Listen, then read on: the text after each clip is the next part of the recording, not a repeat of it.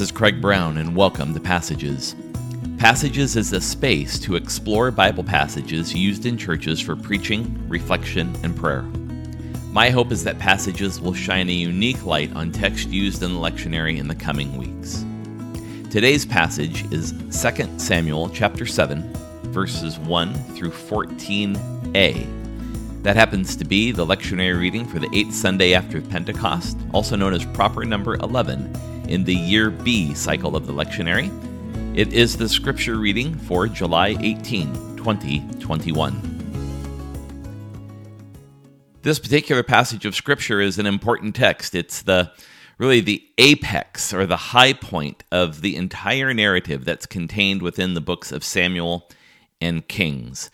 And today, during our episode, we're going to explore why this passage is so important, because it has to do with house. Now, as the text opens, King David has arrived in Jerusalem. The ark has made its ascent up to the city of Jerusalem, and David has finished building his own city and his own dwelling place. And so he's really beginning to reflect at this point in his life and his reign about all the distance he's covered since he was called as a shepherd boy in Bethlehem by the prophet Samuel. And so as we think about house and as we reflect on this notion of house with David, we hear first in these opening verses of chapter 7 of 2 Samuel, David referring to the house that he wants to build for God. Now, there's been a lot leading up to this point. The prophet Samuel called David as a shepherd boy in Bethlehem, and then David was a dutiful soldier in battle for King Saul, and in many ways became a competitor to him. David was a leader in battle. He was a leader amongst the people, and after Saul's death, he took the city of Jerusalem and then began the process of moving the ark up into the city itself. As David is in his own palace that's filled with cedar paneling and all sorts of luxurious accommodations, David begins to wonder if he needs to build a house for the ark. In other words, that box that contains the 2 tablets with the 10 commandments on them, a jar of manna, Aaron's rod that budded, this sacred object within the Hebrew community. What's not clear from this text is exactly why he wants to build the house. The way the text is framed is that it's like a comparative. David is looking at his own house, seeing how nice it is, and that the ark is basically housed in a tent. And he feels like he needs to make a change in that situation. This is not an unusual comparison. Much later in the history of Israel, but not too much later than the date of the writing of this actual story, the prophet Haggai makes the same comparison. When the Israelites or the Jews return from their exile in Babylon, Haggai reflects with them about how they're living in their paneled houses, but yet there's no temple built for God in Jerusalem. So this narrative of there being a place for God that is relative or equal or even better than the places we live in is nothing new. So David offers this reflection about the need to build a house of the Lord to Nathan the prophet. And just a side note here, this is the first entrance of Nathan into the story. We will see him again, of course, later. But Nathan functions as kind of a court prophet for David, perhaps an advisor or a trusted confidant. There's really no other statement about the motivation of David to build a house for God. The history that we read here in Samuel and Kings leaves this just a little bit fuzzy, to be honest. What motivates himself? Does he want to build a great temple for the ark out of a tribute to himself and his greatness, or does he want to build it out of a tribute to God and God's faithfulness? Is this building just a witness to David's prowess? And let's keep in mind, this isn't the first building that's been built for the ark. King Saul, David's predecessor, built a temple for the ark at Shiloh. And that building was still there for a number of centuries before and even after David. There's an important precedence around there's building for the ark. But what is it that drives David to do it? That's the question. Is this new house supposed to be a bigger and better house for the Ark of the Covenant? And that takes me really to my first key passageway in this week's episode. And it's this, that acts of devotion, like David, for example, should signal sacrifice, not might. Acts of devotion should signal sacrifice, not might.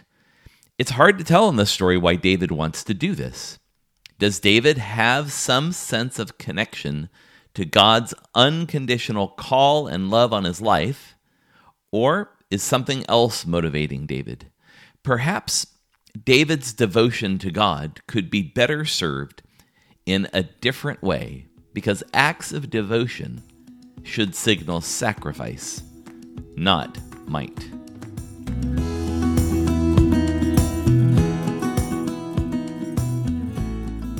The prophet Nathan leaves this conversation with David, and in the middle of the night, God comes to Nathan and speaks to the prophet Nathan about whether David should be building this house at all.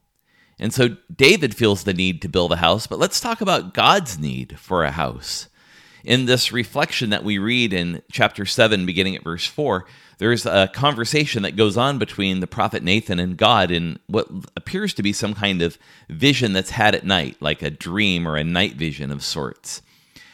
And the dialogue here is essentially led by God in this conversation with Nathan. And the conversation goes like this. God says, "Should you, David, build a house for me?" God says, "I've never had a house." God then goes on to say, "I've moved about over all the years in a tent." And then in somewhat of a rhetorical ending to this night vision, God says to Nathan, "In all these years, have I ever even asked for a house?" This is a fundamental theological statement going on here. What is it that God wants? What does God want? Now, we can tell from this text that God's never even asked for a house. Indeed, there are some limitations to a house, a temple, if you will. It's a confining place. It defines this location. And remember that the Ark of the Covenant, is a symbol. It is not an icon. God does not dwell in the Ark. Rather, the Ark points to God. Even the things that are contained within the Ark, the tablets given to Moses, the jar of manna, Aaron's rod that budded, they point to the mighty acts of God, the mighty provision of God. So the Ark itself is a symbol. So what does it mean to build a temple for a symbol? It's almost what God is suggesting here, an act of redundancy, that the Ark is not some visual representation of God. The God that we serve is not literally a box, but the Ark is a symbol. It's not an icon. And this takes us really to the second key passageway that begins to emerge in this conversation between Nathan and God. And that passageway is this, that God's perfect dwelling is in human flesh. This is the mystery that seems to elude humankind from the beginning to the end, that God seeks to be embodied. The image of God, as we know from the Genesis story, is within each human being. You see, a temple made out of cedar and stone is not enfleshment. It's not embodiment. And to be honest, we as human beings have a hard time dealing with the fact that God is in us and in others. So it's easier to fashion buildings and stuff as residences for God. It's easier for us to say that God is located here or there, rather than to acknowledge the fact that God is in us. This little conversation between God and Nathan is so revealing and is such a powerful theological statement. You see, buildings and things are not residences for God. They are symbols that point to the truth of God among us. Even look at what the Ark itself contained. The law, the commandments that was given to Moses, those were given to us as a guide for how we might live before God. The jar of manna signals God's provision for his people in the wilderness. Aaron's rod that budded is a symbol of life even in the midst of death. Jesus himself is the ultimate revelation of this truth, God in the flesh. So God's perfect dwelling isn't a building. Rather, it's human flesh. It is our life and the life of others redeemed by the grace of God.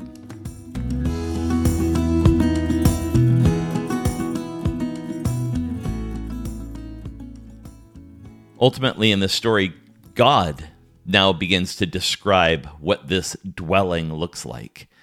David wants to build a house for God. God's response is, "When have I ever asked for a house?" And so as we move into this third part of the text, beginning at verse 8 and onward, we begin to have this notion of house turned on end. So God says, well, sure, let's talk about a house. Let's talk about what a house really is. Now, in Hebrew, the root word for house refers, of course, to a dwelling, like a building, a house, or a home where people live. But that same word, that same root word, also is the word that we use in Hebrew to refer to a son or a daughter. So in this case, that this word for house can mean a building or shelter, but it can also mean a household, that it's actually a family, a lineage, a house of people, rather than a house made out of cedar and stone. And what this text is lifting up to us in verses 8 through 17 is both the apex of this story of David, and it's also the problem of it at the same time. And this particular portion of text is often called the Davidic covenant. In other words, it contains the text of the covenant or agreement that God made with David. Now, throughout the Bible, there's lots of these covenants, beginning all the way back with Abraham, moving all the way forward to Jesus in the Gospels as he sits at the table with his disciples at the Last Supper. He speaks of a new covenant he would make among them.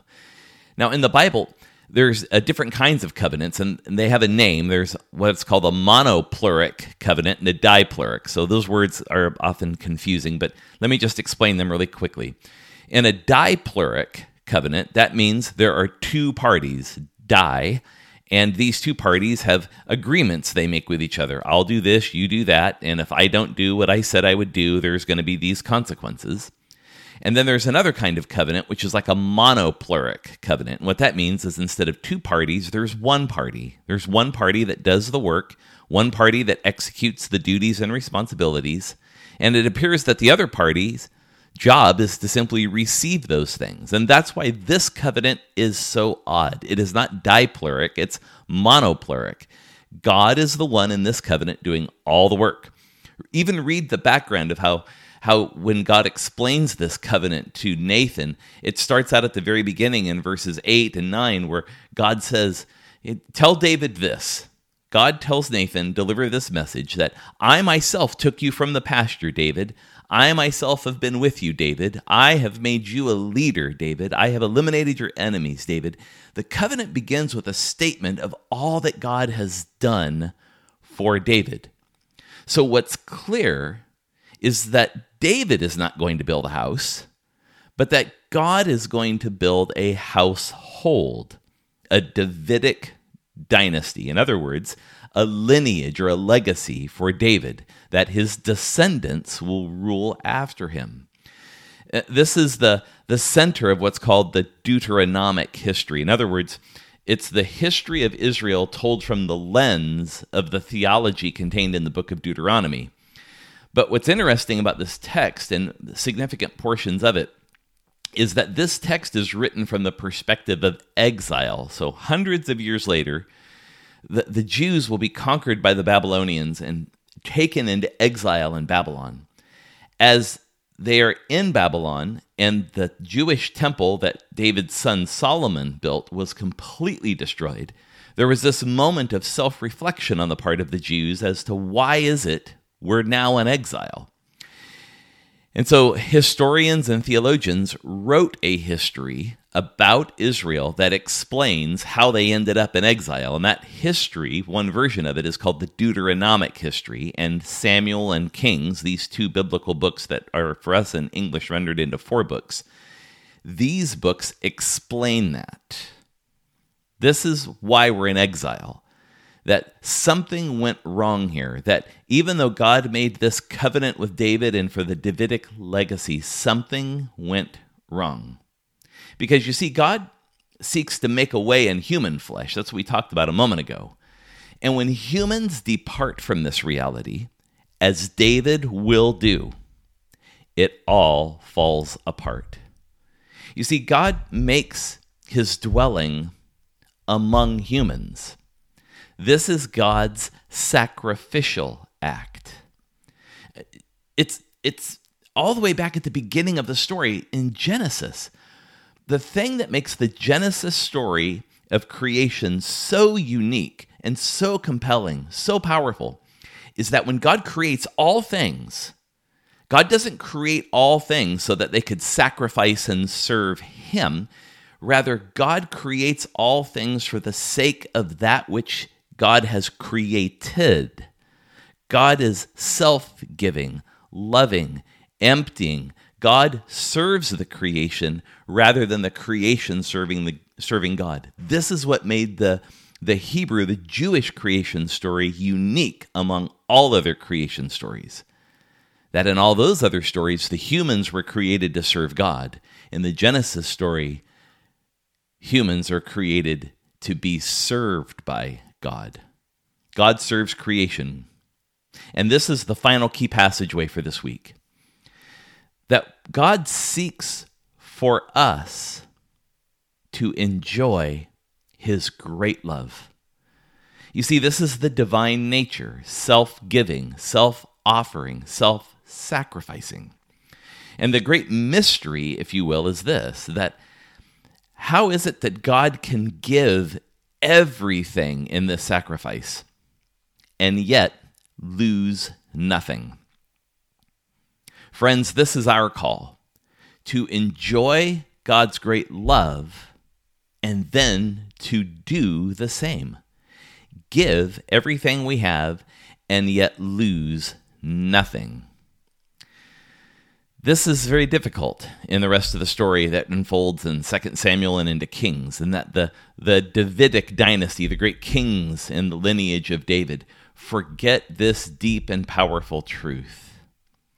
They assume that it's their job to protect, collect, aggrandize, and even to praise themselves. And we do the same thing as human beings. We try to protect, we try to aggrandize, we try to praise ourselves. Aren't we so awesome? And in doing so, we lose the capacity to enjoy the love of God. It is what David will forget in just the next couple of chapters if we continue reading this biblical book. And it's what we as human beings continually forget. God seeks for us to enjoy his great love. And God's delight is that we enjoy his love and offer it to all as we have received it, unconditionally, freely, with no strings attached, yet every string attached. The grace we've received from God is free, and we are called to freely give it as we have received it. God seeks for us to enjoy his great love. That's it for this week. I bid all of you grace. Thanks for listening, and we'll see you next time.